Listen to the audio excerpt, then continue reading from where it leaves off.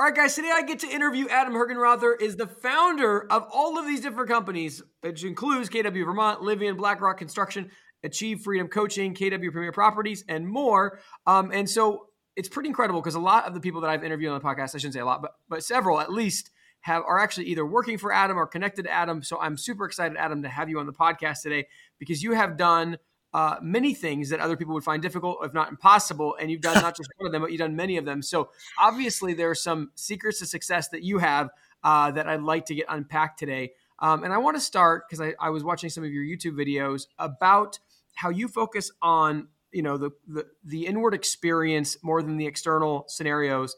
And I just want to understand, have you talk a little bit about that and how important that's been in your business success? Awesome, Matt. Thank you. I'm super excited to be here. And thank you for all the work that you do. I know how difficult it is to put these shows on. So it's not as easy as people think it is. So awesome. I'll take you on like a 6 or 7 minute journey. Growing up, I don't know if my experience was different. I think everyone has, I know it's different, but everyone has kind of the similar parallels, if you will, or the challenges that kind of growing up. For me, up until I was about a freshman in high school, I was trying to live somebody else's life. I was trying to please other people. I was trying to be somebody that I wasn't. I can't say it like I can now. My vocabulary has expanded. I've kind of grown and I can say it differently. But at the time, it was just, I knew it was wrong, but like I still couldn't not do it, right? I was still like addicted to, wanting to do that. And finally I came into a head, 6th, 7th, and 8th grade. I was kind of into drugs, light drugs, but I was into them and failing classes. And I kind of hit freshman year hanging out with this group of people that was really, they weren't friends. They were terrible individuals. Actually, unfortunately, they were lost, right? They were just lost people similar to I was too. In fact, actually, the majority of the people I was hanging out with, they're actually all dead, unfortunately, at this point. And, overdoses for a lot of them. They got into much seriouser stuff. But anyways, there came this moment when I was a freshman in high school that, I was just fed up with living somebody else's life. Now, I had no idea where it was going to take me. I had no idea what it was going to look like. I just knew that this was not the life that I was going to live. And almost it was this, there's this inside, there's a voice that's in your head, right? That everyone has it and it kind of talks to you. But there was a deeper booming voice that was behind this during that time that was just like, move on. And I didn't know what it meant, but the next morning I came home one day in between listening to Celine Dion and staying up all night. I started crying many times throughout it. And I was like, what's wrong with me? The whole thing. And then I was like, you know what? Like I realized nobody else is going to do this work. And so it was up to me. And the next day I just stopped hanging out with people that I was hanging out with, and they didn't take lightly to that. They ended up actually, for 2 weeks we had police involved. And finally I brought my brother down from college who brought like 15 of his friends, and it kind of ended that way, but, and they never saw me again. But during that moment, I also found sports, which I was heavily into, which is why sports is so important to me and so important. We have a foundation around that of supporting youth because it really changed my life and gave me a different sense to put my energy towards. And that was wonderful. So kind of fast forward a little further in my life. Before we fast forward, I kind of want to dive into this because I want to get your take on what about sports really was so helpful. I know I heard Joe Rogan say something like, basically, if people don't have enough physical, activity or exercise, or they don't really challenge themselves physically, then they end up fighting emotionally and they fight in other ways. Do you equate it to the physical elements of sports or the team elements? What do you think was really the trigger? It's a beautiful question. I think there was a few things. Number one, it gave me a new sense of direction that I could apply myself to. I have a very addictive personality. And so when it was addicted to the wrong things, it was not great. And when I was able to reharness that and put it forward, it was able to get in there. I think it did two things. One, it gave me confidence that I could do this. I lost 100 pounds that year, by the way, as a freshman in high school, which is, challenging to do at any level. That gave me additional confidence. It gave me a sense of new teammates and how people rely on each other in the external world, in the world that we are, and how you can play those roles that are there. And then there was a physical release. Like to this day, by the way, if I don't exercise, like I exercise 1 and 3 hours a day still. And if I don't exercise, I'm off. And I'm not the best that I can be at all. Like there's an anxiousness that comes over me, and I know I'm experiencing it. I don't try to get to it, but I can relieve that with exercise. And like for me, I ended up doing 21 Ironmans. Like I've done a bunch of endurance things that are out there to push myself physically. but you don't have to do what I'm doing, right? It's like you could go out and walk for, an hour. You could go out there and do 15 push-ups, sets of 3, just something to get yourself physically moving. Because when you take your consciousness, your mind, your spirit, and your body, you can combine those. That's where you ultimately have this harmony between the 100% external and 100% internal world. And I think moving that body is a functionality of that. I also feel like my body is like a blue collar worker. I feel like it just needs to be worked. I think everyone's a little bit different in that. Like some animals, like I have a German Shepherd and it needs to be run, right? I ran it 5 miles this morning, right? Just like if it doesn't do that, it will go crazy in our house. So there's a different nature to every human too, as well, physicality. But what is necessary is that there is some form of movement that happens every day for individuals that are there. Yeah, I love this. So let's talk about let's just continue on the journey. So yeah, let me share one more thing, and then you'll open back up to you. So that was a pivotal moment. And then, fast forward, I went through high school, got into college, and I had set my sights on, being a world dominator. Like, people were going to bow to me. They were going to kiss my shoes. You should begin my point. Like I had gotten addicted to the story that people told me that if I got enough power, fame, and money, I would ultimately be able to control the moment that was in front of me, so I could create the experience that I wanted, so that my inner experience matched my outer experience. Which, growing and building up into that, you have this hope that as long as I get all these things, then I'll be able to get the world I want to, and somehow there's going to be a fruit tree out back that's going to have total well-being displaced in my body at all times. Well, my goal was that I wanted to hit this $500,000 in income. I hit it when I was like 26 or 27, right? And in that moment, it was one of the hardest challenging moments of my life, because I also realized that I got it and I arrived there for my goal, whatever that was. Everyone's goal is a little differently. And yet I still had the same tape playing. I still had the same inner challenges. I still had the same inner disturbances, and I couldn't make it all go away. So then I just sat there and I'm like, this can't be the point of life, Matt. Like, we can't fall into this trap of thinking that I'm going to change the external world to change my internal world, because there's nobody in the history that has ever gotten something and then never wanted something else, right? Or never tried to fight to keep it. And so I realized that, going down this path, while it made me successful for what that was and different things, I was actually miserable inside. And so that's when I went on this, you want to call it a personal growth, a spiritual growth, whatever it is that you want to, about 15 years ago. But that was about 10 years after that experience that I had as a freshman in high school. That my second big pivotal moment in my life was when I realized that, and I made my life more about an internal growth. What was really interesting, and then I'll turn it back over to you, was the minute I made my life more about the inner journey and still participating in the outer experience of this thing, my businesses continue to grow with a tremendous amount of success. And that has led and continued the same path for the last 12 or 13 years. Awesome. I'd like to define what the inner world looks like. And so, like, one of my mentors talks about, there's 3 things that can't be bought, right? A calm mind, a fit body, and great relationships at home. Like, how would you define the inner world? Is it something like that, or how do you define it? Thank you. Yeah. For me, we have a 200% Life book that's releasing, and part of that is because it's been my own self-therapy for how do I answer the question of wanting to be on this spiritual calm mind, calm path, but not sitting in a cave in Indian style reciting haikus over a fireplace. Like, it's not even comfortable sitting like that. Like, I don't know why people do that, right? It's not there. I want to meditate on a mountaintop, right? And so that's been my since I asked that question. For me, the inner experience, all of us has the voice inside our head, right? We all have emotions. We all have what I refer to as a spiritual heart, right? It's like you can feel lost. You can feel the birth of a child. You can feel success. You can feel failure. You can feel all that. It's your spiritual heart. But then there is this witness, this person that is participating in life that gets to experience. It's a subject-object relationship, because there's somebody hearing the voice, because there's somebody feeling the emotions, because there's somebody who is visually in contact with that spiritual heart, the depth of that heart. That can't be you. That's just the inner experience that you're having. And then there's you, who is actually the witness or the participant or the seer of life that is watching those inner emotions and experiencing them, and also participating in the outward, right? The Bible, they talk about how I want to be in this world, but not of it. It's kind of the same concept there, which is I'm in this world, and you're in this world. We're all in this world right now. If you're here listening to this, but you're not of it. You're not the trees. You're not the voice. You're not your inner emotions. You're not the roles that you play as CEO or as father, as mother, as brother. Those are just things that you do while you're here. So when I think about the inner world, that's the inner experience that I refer to.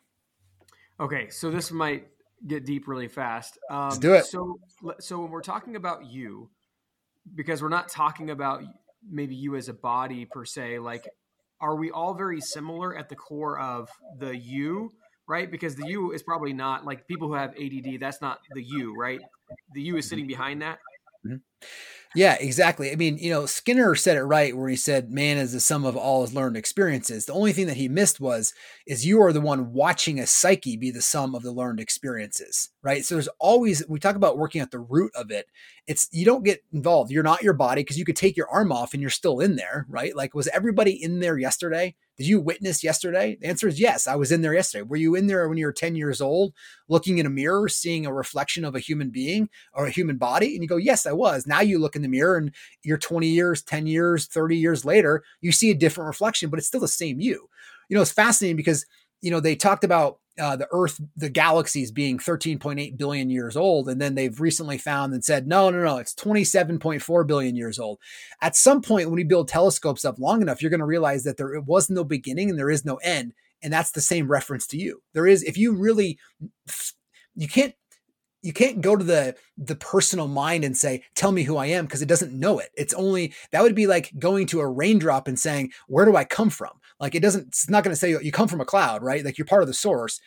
And to answer the question about, are we all the same? The way I review this is like, a wave is always part of the ocean, but at times it's separate from the ocean. So it's never not part of the ocean, but we would classify it as separate as the ocean. So just like you're never not part of consciousness, but you're a separate part of consciousness that's playing the same level. The same thing, think of a Bunsen burner. You ever seen that? You ever go camping? It's fall in Vermont. There's a lot of Bunsen burners rolling out there. There's one flame, but each flame has an individual circle that it comes up into to cook on it. It's the same thing here. So one could say that, yes, it's an individual flame, but the reality is if you trace it back to the root, it's all the same source. Yeah. So this obviously going this deep in your knowledge of you is what sparked the process. So if you could take me into what revelations did you have when you realized like you are not even what most people think of when they think of you, you're sitting behind it. What actions, what experiences did that lead to? Yeah. Well, it's once you decide your intent is that I'm no longer going to manipulate the external world to get what I want so I can feel okay, your path completely changes. And that is a true spiritual seeker. It's not about how long you meditate for. It's not about the techniques, which, by the way, I meditate every day, twice a day. It's all wonderful things. But your intent has to be that I am no longer going to go out there and try to manipulate the world to get what I want just so I can feel temporarily okay, which is what most people are seeing the world. That's why when people use the word like awaken, what you're really awakening to is the realization that you've been on this hamster wheel going after trying to get what you want. And then that temporarily makes you feel okay. Instead of realizing that I can play checkmate with life by absolutely waking up every day and being, I'm okay with everything. I need nothing, enjoy everything. It doesn't mean you don't have a big business. It doesn't mean you don't take vacations or get married. Those are just things that you're doing. By the way, the same person that says, I want to go live a minimalistic life because it's the same thing, it's the same principle as somebody going out there and say, I want to be a billionaire. It's just two different paths, but it still originates from a thought and then you going after the thought. The way I kind of look at this is like you get beyond thought and you go out there and say, I have no idea really what's going to happen today. Sure, we have a schedule. We have probably going to follow it, but nobody's thinking about all the other things that make this go happen. You have 25 trillion cells in you.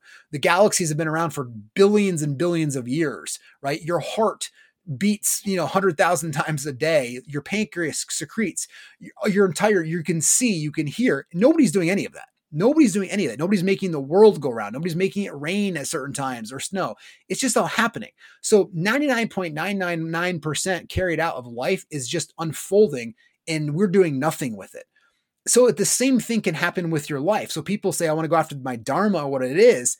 it's you're the only one that's blocking you from getting in the way of that. So the more you can, what I always refer to as relax and release in the moment, because there is a moment, the minute an email comes, a phone call comes, somebody says something to you that doesn't match your view of life, you instantly feel the need to defend the ego that's inside there of basically why you're right and why you need to be there.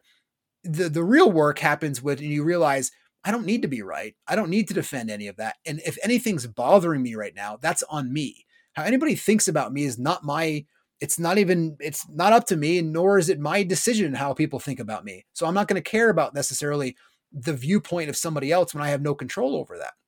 So what you do is you sit back and say, every moment that I feel disturbed, and we all know what that means. You're fine. And then all of a sudden somebody cuts you off. Your energy's gone. You're now pulled down. Like there's a magnet in there. Somebody has lassoed you and pulled you down further to get caught in the emotion.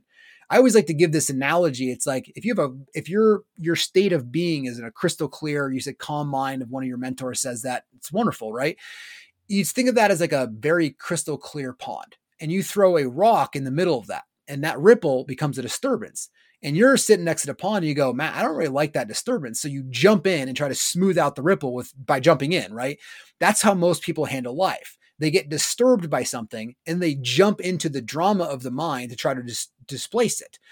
Whereas what you can do is, and this is a very deep technique, but I believe it's working at the root, is when you get disturbed, you can sit back, relax and release, and allow the event to move forward through you. So you become clear and the decision becomes undisguised, so you can serve the moment the best. That's when you become in line with life. That's when you can serve the moment the highest. Your businesses do better. Your life does better. Your relationships do better, because what you're doing is you're not looking to take anything from the moment. You're looking to set up the moment so that the moment is better off for having passed by your consciousness.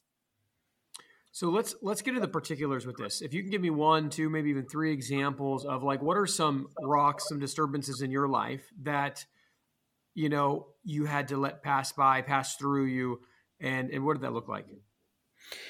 The beauty about the moment is that every moment is different for everybody, because when the moment unfolds, it's the same moment, but we all get hit with different things. So meaning like somebody's dying right now and it's not bothering you or I. Somebody's being, birthed and it's not bothering you and I, because it's not passing by our consciousness or not being hit in a certain way. I'll give you an example. The other day, my kid was eating a cracker, and it literally, I don't know why, it was so irritating the way he was chewing next to me, right? It was literally like, and I could feel myself and my energy being pulled of being so frustrated, irritated, the way he's chewing his cracker, because I don't like the way he's chewing it or how it's disturbing me.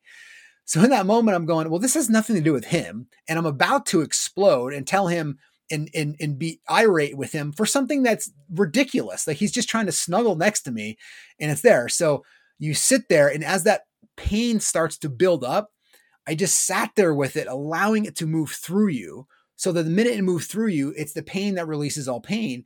And then once it's gone, it's released. So you can then come into the moment again and remove that inner disturbance. It's like removing the thorns that are there from you, and you allow the moment to do that for you.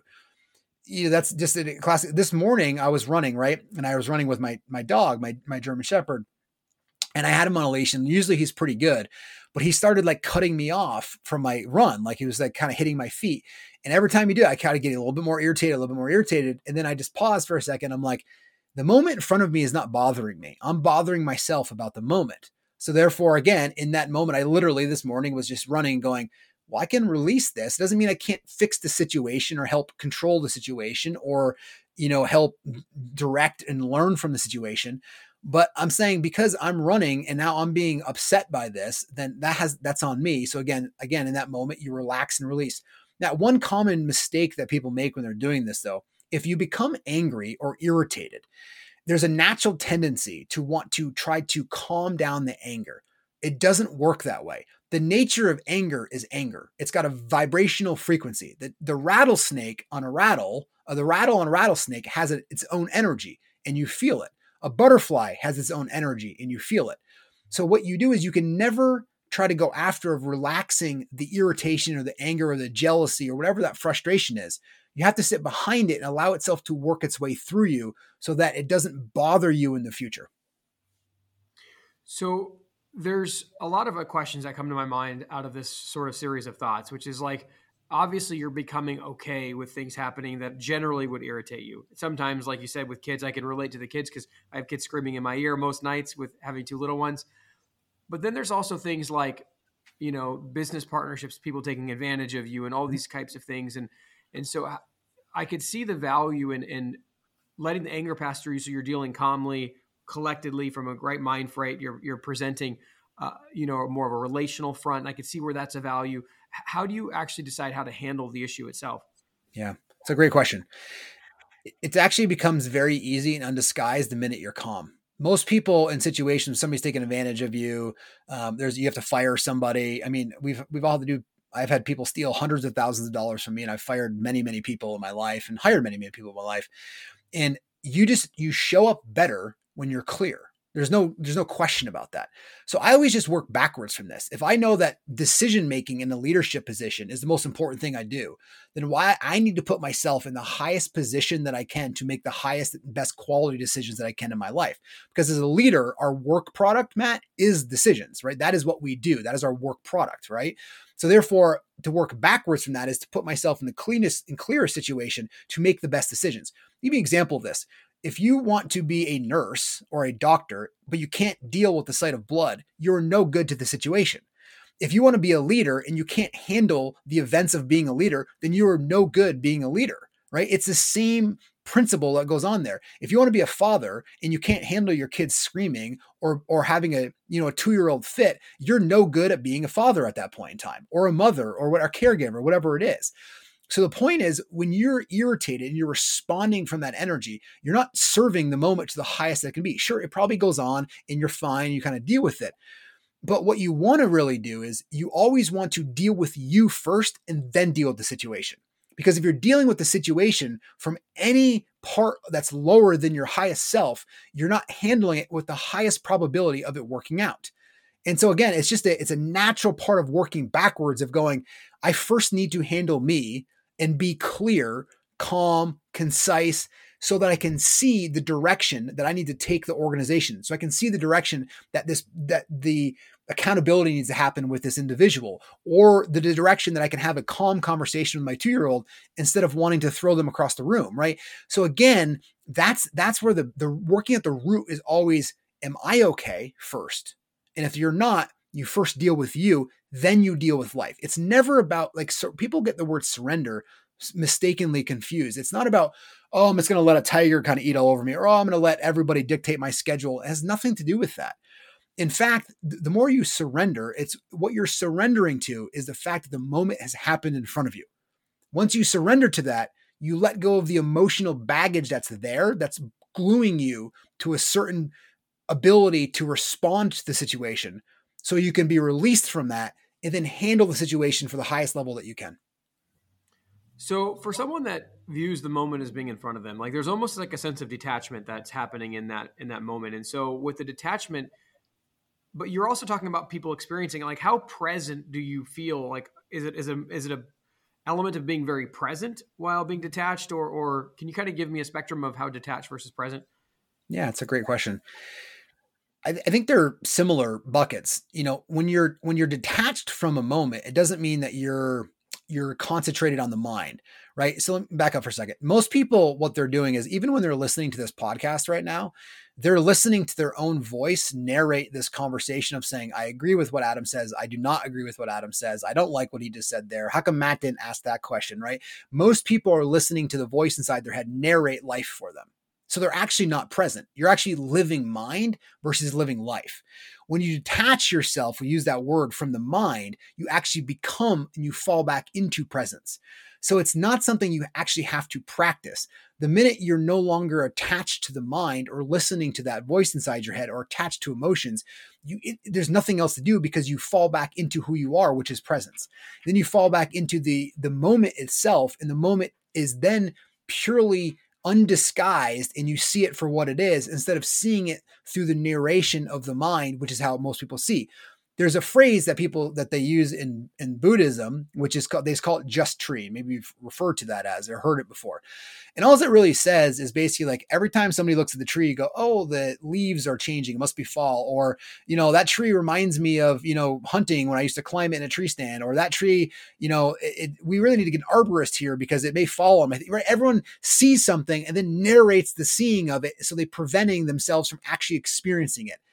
When that is detached, when you're detached from your mind and not glued or Velcro to a thought, you instantly fall back into presence, and therefore you see just tree, or you see just the event that's in front of you. Yeah. Everyone who listens to our show knows Tim and I are passionate about obtaining financial freedom through real estate investing. We also know that everyone's situations and goals are different, and while there are programs out there that show you a path to financial freedom, many of these programs are just too cookie cutter and don't take your personality, situation, and desired outcome into account. Think about the number of times that you've watched a guru online and tried to do the exact same thing as they did, but had nowhere near the same results. You are not alone. When I got started, I was continually paying for courses and getting only partial results until I discovered the path that made sense for me. The results prove this out. Most online course creators have let us in on their dirty secrets that 90 to 95% of their students never complete their course and achieve their desired outcome. This is not something that we're okay with. The benefit of working with Tim and I is that we are interviewing between 5 and 20 people every single week. We have accumulated hundreds of seven-figure strategies and gotten inside scoop from these successful entrepreneurs. We're able to work with you to pick the strategy that will best fit and then help you create the custom plan to take you quickly into financial freedom. As a former math teacher, I always taught my students that the fastest way between 2 points is a straight line. If you want to get rid of the many curves in the road that can make the journey longer and more costly, then go to coaching.freedomchaserspodcast.com and book a call with us. And let's get you on a straight line path to freedom. Just kind of accepting the thing as it is. You accept it. What you're doing is you're accepting it without buying into the mind needing to tell you what it actually is. This is the challenge with language, right? I mean, language is a wonderful use to be able to communicate, and we absolutely need it, but it cuts us off from a lot of other experiences because we're so dominant on concentrating on language than we are of actually being present with things. Like go take a walk in the woods by yourself and see how quickly you get lost in thought, right? Like people are like, I go out there to think. I get it. Like, that's fine. It's not wrong. Like you get some great clarity from there, but wouldn't it be better to go in there and just be as fully present? Like I live in the mountains. So like, wouldn't it be like, you're just with everything. You're not narrating anything. You're just with everything. And it has to be your own experience. Like, again, most people, when you try to explain this, it's like explaining a menu. You can't, if I tell you what a burger is going to taste like, it still doesn't ever come close to actually delivering the experience until you taste it. And most people just are reading a menu thinking that it's their life instead of actually experiencing the burger for itself. And so to do our best to explain the menu. So let's say I go on a walk later today. Is the goal in essence, like if you're, I guess I'm trying to understand how, if I have arrived, right? So essentially if I'm out there, is it when I have no thoughts at all? How do I know? That's a great question. It's not about not having thoughts. Thoughts are just going to come and go, but it's like riding on water. They come and they're gone. There's no attachment to it. It's not about not having emotions either. Emotions are part of the human experience, and so are thoughts. The emotions are going to come and go. Have you ever had an emotion come and stay for the rest of your life? No. Every emotion and every thought has come and gone, right? So they come and go. The difference is that you become aware. It's almost like you just see them for what they are, and there is no attachment to the emotion, and there's no attachment to the thought. Therefore, when you're there, you're able to witness the thought. You're witnessing and feeling the experience, and you're also in the world, right? I'm in this world, but not of it. So you're able to experience the physical part of the world itself. And so again, you never should search to try to get to no thought. No thought will happen at some point if you get deep enough, and it falls away. It just falls away. But the most important step is that every time you're aware that you're glued to a thought, pull yourself back to center and just do whatever you need to do. There's plenty of techniques, and there's so many wonderful people that teach so many different techniques of positive thinking and mantra and meditation and, any other techniques that are out there to keep you from being glued to thought. But it's the first understanding that I'm not a thought. I'm not emotions. I'm the one who's witnessing and experiencing all of this. And so again, don't try to go out there. It's actually, you know what it is? It's almost the reversal. It's like, can I call off the search of trying to find an arrival point and realize it? Because remember, there is no other moment than life than this. Life is this moment right now. It is not any time that you take yourself out of the moment and you think about the past or you think about the future, you're no longer in the moment. You are in your mind, using the mind as an escape point to fantasize or think through about the future or the past. Now, there's nothing wrong with using the analytical mind to learn, but there's a way to do that so you can do it without escaping your consciousness into the mind to get away from the disturbance that you don't like you're feeling. Yeah. Very deep sentence, but sorry if it's, but yeah. No, I really, really enjoy this. And I want to tie this back to how this helps people, not just in their life, but in their business as well. So essentially, like, as leaders, generally, I've always thought like, well, we're preparing the future for the team, right? People are entrusting their livelihoods to us, and we're creating this business and this path that can help them stay employed, can give them opportunities, et cetera.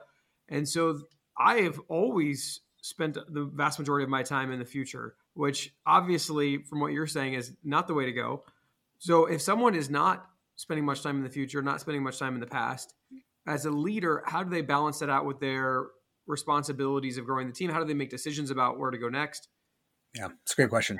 There's absolutely nothing wrong with forecasting, budgeting, with, creating a future self. There's nothing wrong with creating and using your analytical mind to create a schedule, to think of through the future, to create a strategic roadmap. The difference is you're not doing any of that as a way of thinking, when I arrive at this future point, I'm going to change the way I feel. Because most people, when they think about the future, they do a dress rehearsal in their mind. That's why people have trouble with decisions. What you're really doing is you're going, if I pick this dress or this outfit over here, which one's going to make me feel better? And then you go to the mind, you do a little dance in your head and go, which one do you think is going to make me feel better? And so when most people think about the future, what you're doing is you're actually doing dress rehearsals in your mind about which decision I'm about to make makes me feel better. That's the point that you want to remove from and go, I'm letting go of the personal gain from the future, and I'm going to be present and think through the most strategically what I can do into the future without a need to get or generate something from the future that I feel is going to change the way I am now in terms of how I feel. There's nothing preventing you from doing that, from feeling that now, because what's going to happen is, and what's happened in most people's lives, is once they get to that arrival point in the future, they're then thinking about what they can do next instead of actually then enjoying what they just actually were supposed to do. Even vacations, it's like the weirdest thing. People go on vacations and then they're planning the next vacation while they're on vacation, right? It's because like they distract themselves on vacation. They're feeling good about that. And they go, I wonder if I could buy something down here. I wonder what it looks like. I wonder if we could live over here. What would that look like? They just get caught up in the whole other thing instead of actually experiencing the vastness of life itself. Yeah.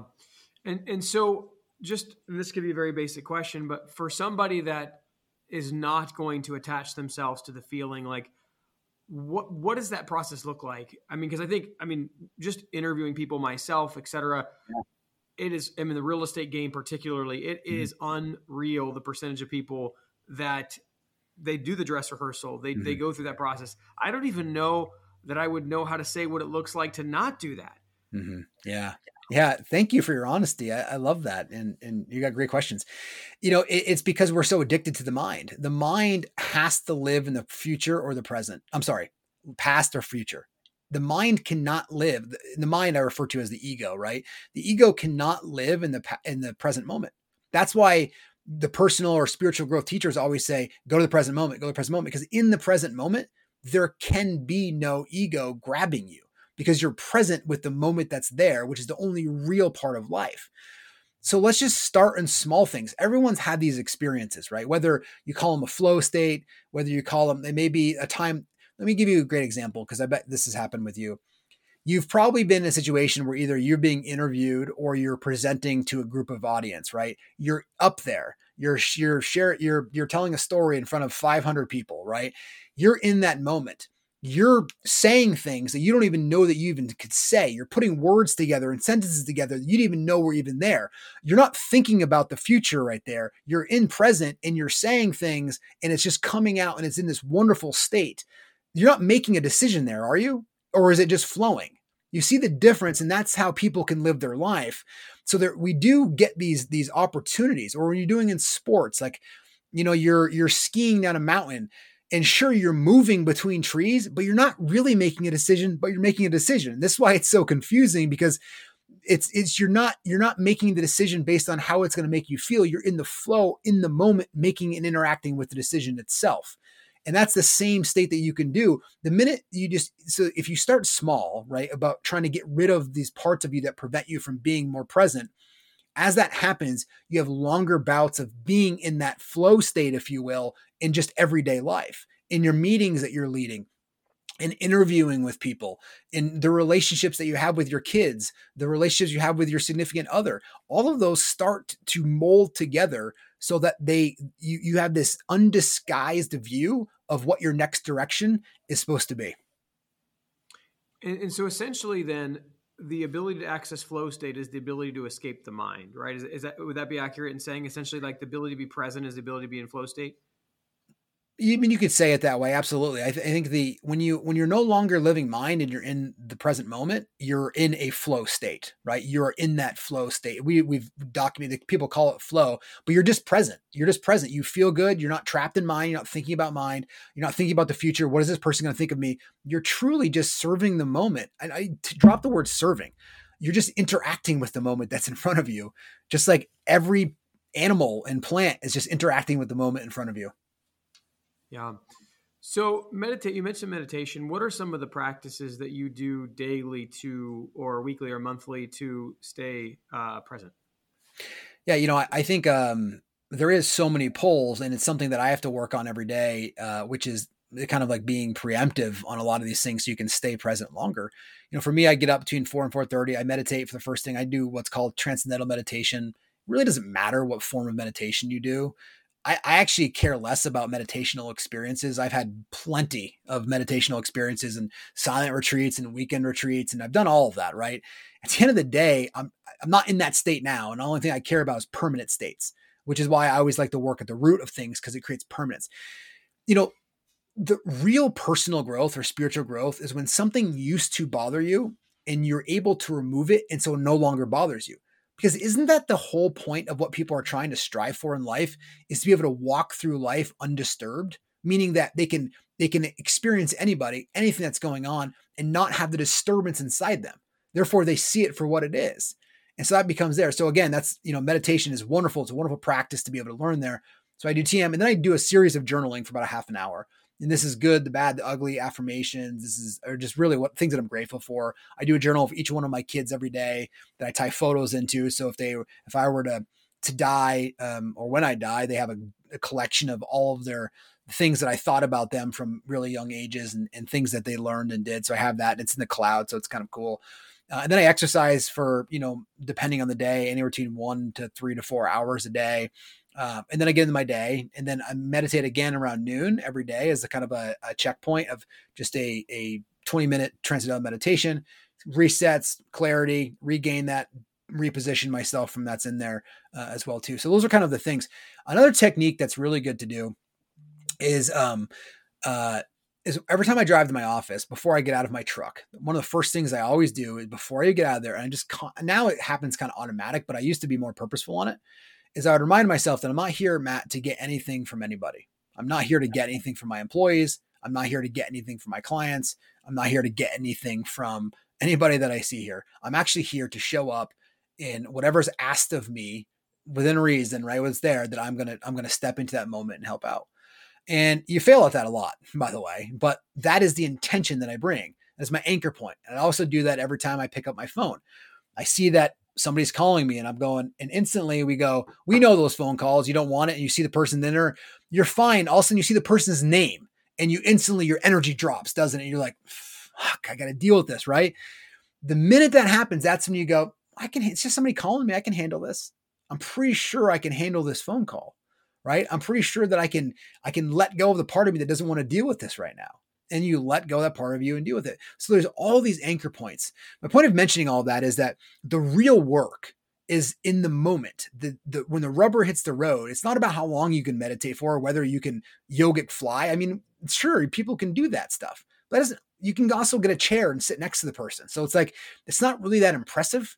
What's impressive is the people that can really do the inner work to release the part of them that's preventing them from experiencing life. Remember, there's only two things that you're going to be doing every moment of your life. Where number one is you're going to be enjoying the experience that's in front of you. I mean, totally enjoying the experience. Or number two, you're going to be working on letting go of the part of you that is preventing you from enjoying the experience in front of you.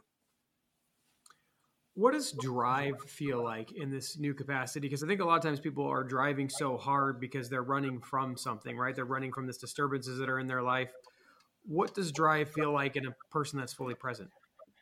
It's a wonderful question. And most entrepreneurs and business owners have this fear. They go, well, if I give up my ego, then how am I going to be successful? I still have to I have responsibilities, Adam. And I get it. There's a mechanical aspect of life. There's money, there's bills, there's different things that are there, right?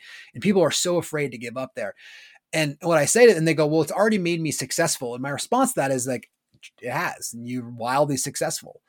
Let me ask you two questions. Number one, how you doing inside, right? Number one, truthfully, how you doing? And number two, how much more successful would you be if you didn't operate from a place of ego and you operated a place of enthusiasm and joy and contribution? How much more could you contribute? How much more would life open up in a different way that you didn't even think was possible? And so part of that is that the drive turns into pure enthusiasm, pure inspiration that wants to go in there. I get this a lot when people go, so what am I supposed to do, Adam? Just surrender? And people throw their hands up like this. And I'm like, well, thanks. It's a great question. I get it. It's not about that. That's not what surrender means. It's not surrendering so people take advantage of you or lying down so a tiger can eat you. It has nothing to do with that. It's surrendering the part of you that has a problem with life. It's surrendering the part of you that has a problem with the reality that just happened, right? If somebody's calling you, you can't change the fact that they're calling you. So you get rid of that part of you that has a problem with that so you can handle the situation as clear as possible. As you start to do this, you wake up with this massive inspiration and this joy to want to contribute to life. It's like the same reason an apple tree doesn't need a drive. It just produces apples, right? Plants don't need to go, oh, I'm going to go drive. No, they just they produce food, right? And they have the whole process that goes on with this. The same thing in our human experience. Souls are sent down here to evolve. You have every day and every opportunity to evolve. So let's kind of take this a little bit down the business path. So this allows you to have complete clarity. It allows you to remove so much of the negativity and bring positivity and serve better. And I'm sure just the feelings that people have when they're around you are so much more positive, which is why you can attract talent. It's why you can attract all these things. You describe yourself as like a connector of people, obviously building this number of companies and having the success that you've had. That's obviously a huge skill. Can you kind of talk to me about more of the practical things you do day to day as a leader? Yeah. So you can, again, that's why the 200% life is really a model for how to live your life, which means that I have this 100% inner world that I can always be working on. But at the same time, there's a 100% outer world, dude. There's a lot of fun you can have out there. You can be a painter. You can run a business. You can go live in the woods for 6 months. You can be on reality TV shows. I mean, you can do whatever you want, which is the coolest thing, because you're not doing it to try to make you better. You're just doing it to experience it. And part of the roles that I play for whatever reason, or CEO and of organizations.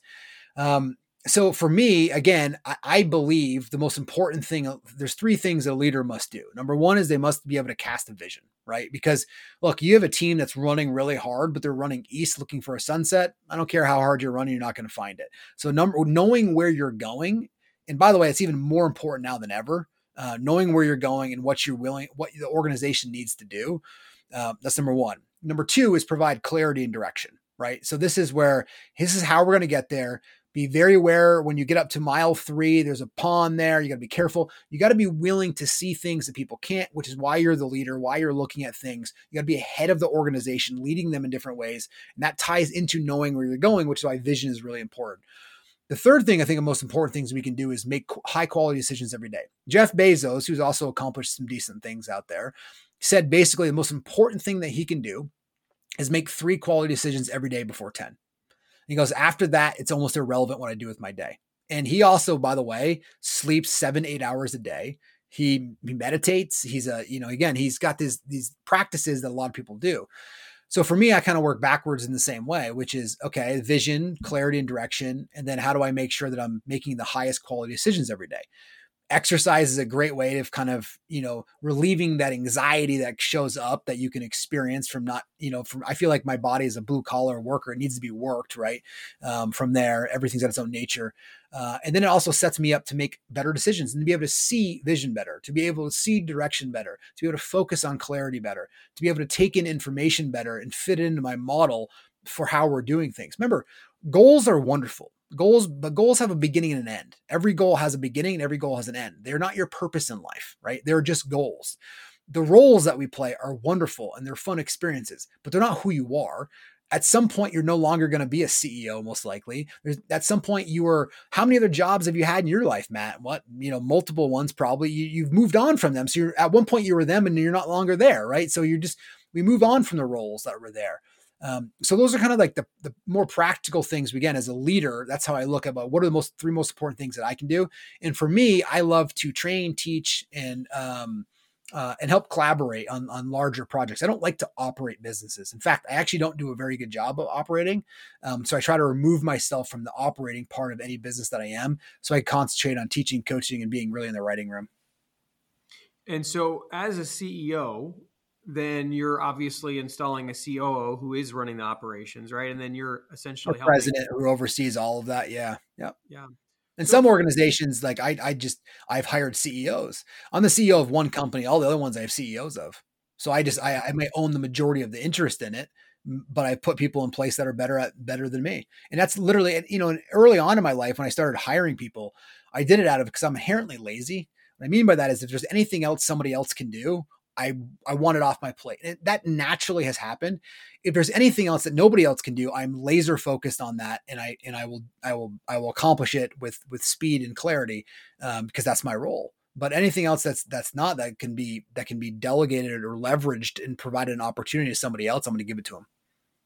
So for the people out there that maybe don't feel like they're financially solvent enough to hire everything out, like someone that feels like they have capacity to be a CEO at some point and is not quite there financially, like what does that person do in the process? Great question. Well, I borrowed $8,000 to start my first business. So I didn't come from anything and I started every one of my businesses from scratch. The process that I went through was, and I actually skirted on a fence, dude. Like I was on the line early on in my life. What I mean by that is I made some mistakes early on where as my income increased, I increased my lifestyle. And yet I still heavily invested in the business. And so like, if some of those business things didn't pan out the way they wanted to, it would be a different show, right? Like who knows where that path would have led me. The most important thing I think people can do is when you're building a business is to learn that when you increase your revenue, you hold that accountable to getting leverage and you don't increase your life. I know it's so tempting to want to go keep up with people and do that, but I promise you every luxury item that you've ever thought was a luxury item, once you get it is no longer a luxury item. And then it just becomes a necessity.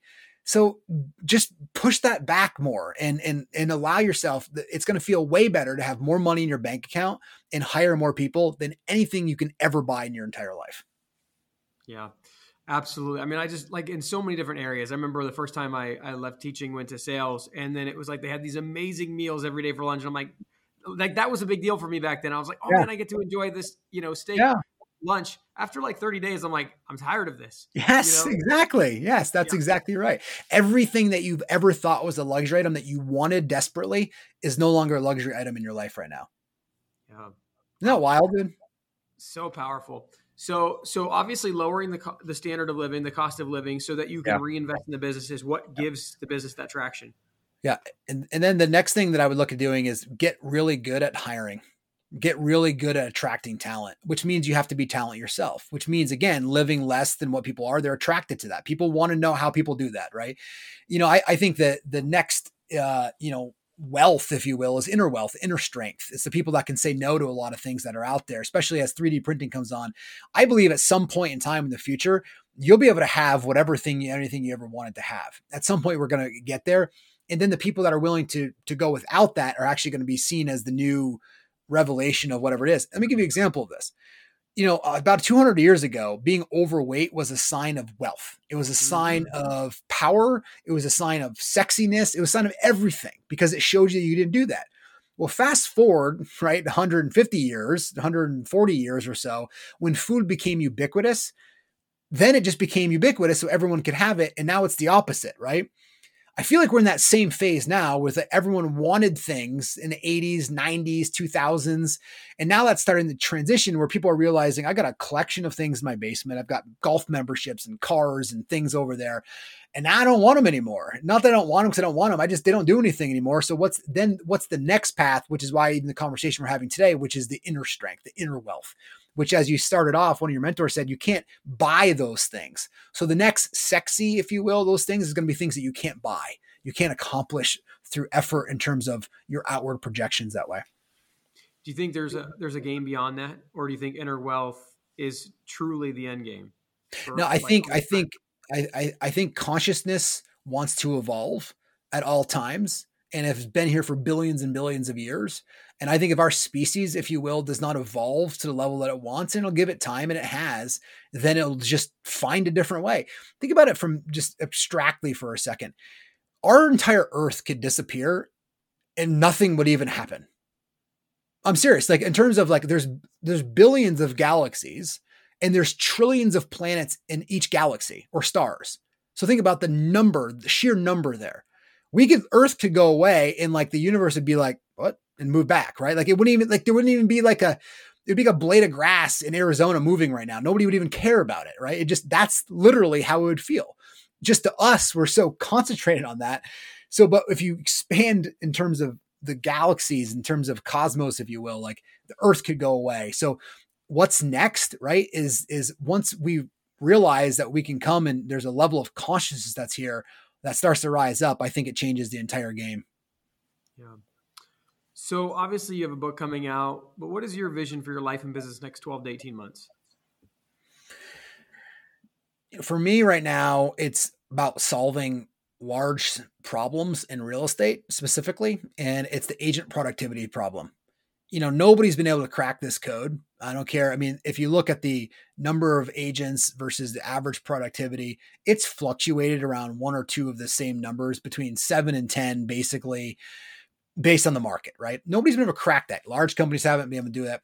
I think Livian, this is this iteration between brokerages and teams that comes in there and cracks the code of agent productivity. So the goal is to keep refining. We use this kind of concept right now in an organization called Get Fit, which every department gets fit, gets lean, gets focused, gets accountable, gets reporting metrics so that we wake up every single day focused on one number, which is increasing the agent productivity for our agents so they can enjoy more of their experience and more of their life. Real estate's one of those really there's really interesting things. Like I've been in it for so long and it's been such a wonderful blessing for me in so many different ways. And yet there's so many people that struggle with it because they want to come in for the freedom, but then the freedom is what causes them to fail. So we want to create a structure that gives people that you need discipline, but then you also can have freedom on the other side of discipline. And so I think there's a way that we can create an organization that, our goal is 1,500 teams, 25,000 agents with every agent doing 5 transactions within 5 years. And if we can accomplish that goal, it solves agent productivity in a way that nobody else has been able to. Yeah. And it's so interesting too. I mean, like even the goal of like the freedom is kind of in opposition to what you were talking about from the very beginning of the episode, right? Which is like the happy state happens when I reach this. And then you see it like almost everybody that I've interviewed, when they hit financial freedom, they're like, well, I just go back to work the same way anyways. And so it's like, if you're going to work anyways, why have the benchmark? Yeah, that's exactly right. It's funny when you get generational type wealth in your life, you kind of go, well, I don't have to do any of this, but what am I going to do? Like and then all of a sudden it's like, you just want to show up somewhere and contribute. Now that may look different. You may show up in coaching sports. That may show up in, being a farmer. I don't know. People just do different things, or it may show up ordinary and you just keep showing up the same way. You're just showing up differently. You're no longer showing up for the paycheck, which is fine. If you end up getting more money, it doesn't matter. It's just there. But you want to contribute. You want to serve. You want to be able to, have connection. And I also think that by escaping the realities of life, you actually lose the opportunity to grow more. Sure, you can get everything and quit your job and kind of go and hang out and hide on a beach if you wanted to. But what growth really does that provide? Because you're getting what you want all the time. And that's not how life is supposed to be. Life is not supposed to be. A yogi would never say, I get what I want. A yogi would wake up and say, if there's something in me that needs to be removed, then I'm out here in the world willing to accept what that is and to do that work. Amazing. Adam, thank you so much for coming on and sharing about your life and your business. For those of you out there listening, there is so much you could be take from this. If you are struggling with being present, if you're struggling with any of the things that might be leading your team down the wrong direction, maybe you're making erratic decisions, all these kinds of things, write down what you learned from today's episode, share it with somebody you know so they can hold you accountable, because freedom is acquired one action at a time. If you take steps day by day before you know it, you too will be living a life of freedom. Thank you guys for tuning in. We'll catch you on the next episode. Dang, man, deep stuff. Awesome. Yes. Love it. Yeah. How can I be a benefit on the journey for the team to get fit and to, eradicate this problem? Is there connections that I can help make? I mean, I know you're probably insanely more connected than I am, but would love to help out if I can. Yeah, I'll definitely. Please like, comment, share, and subscribe. Engagement is like gold to us. We can't do what we're doing without it. Reviews and subscriptions, particularly on Apple, Spotify, and YouTube, are worth more than money. So please do what you can to support the show.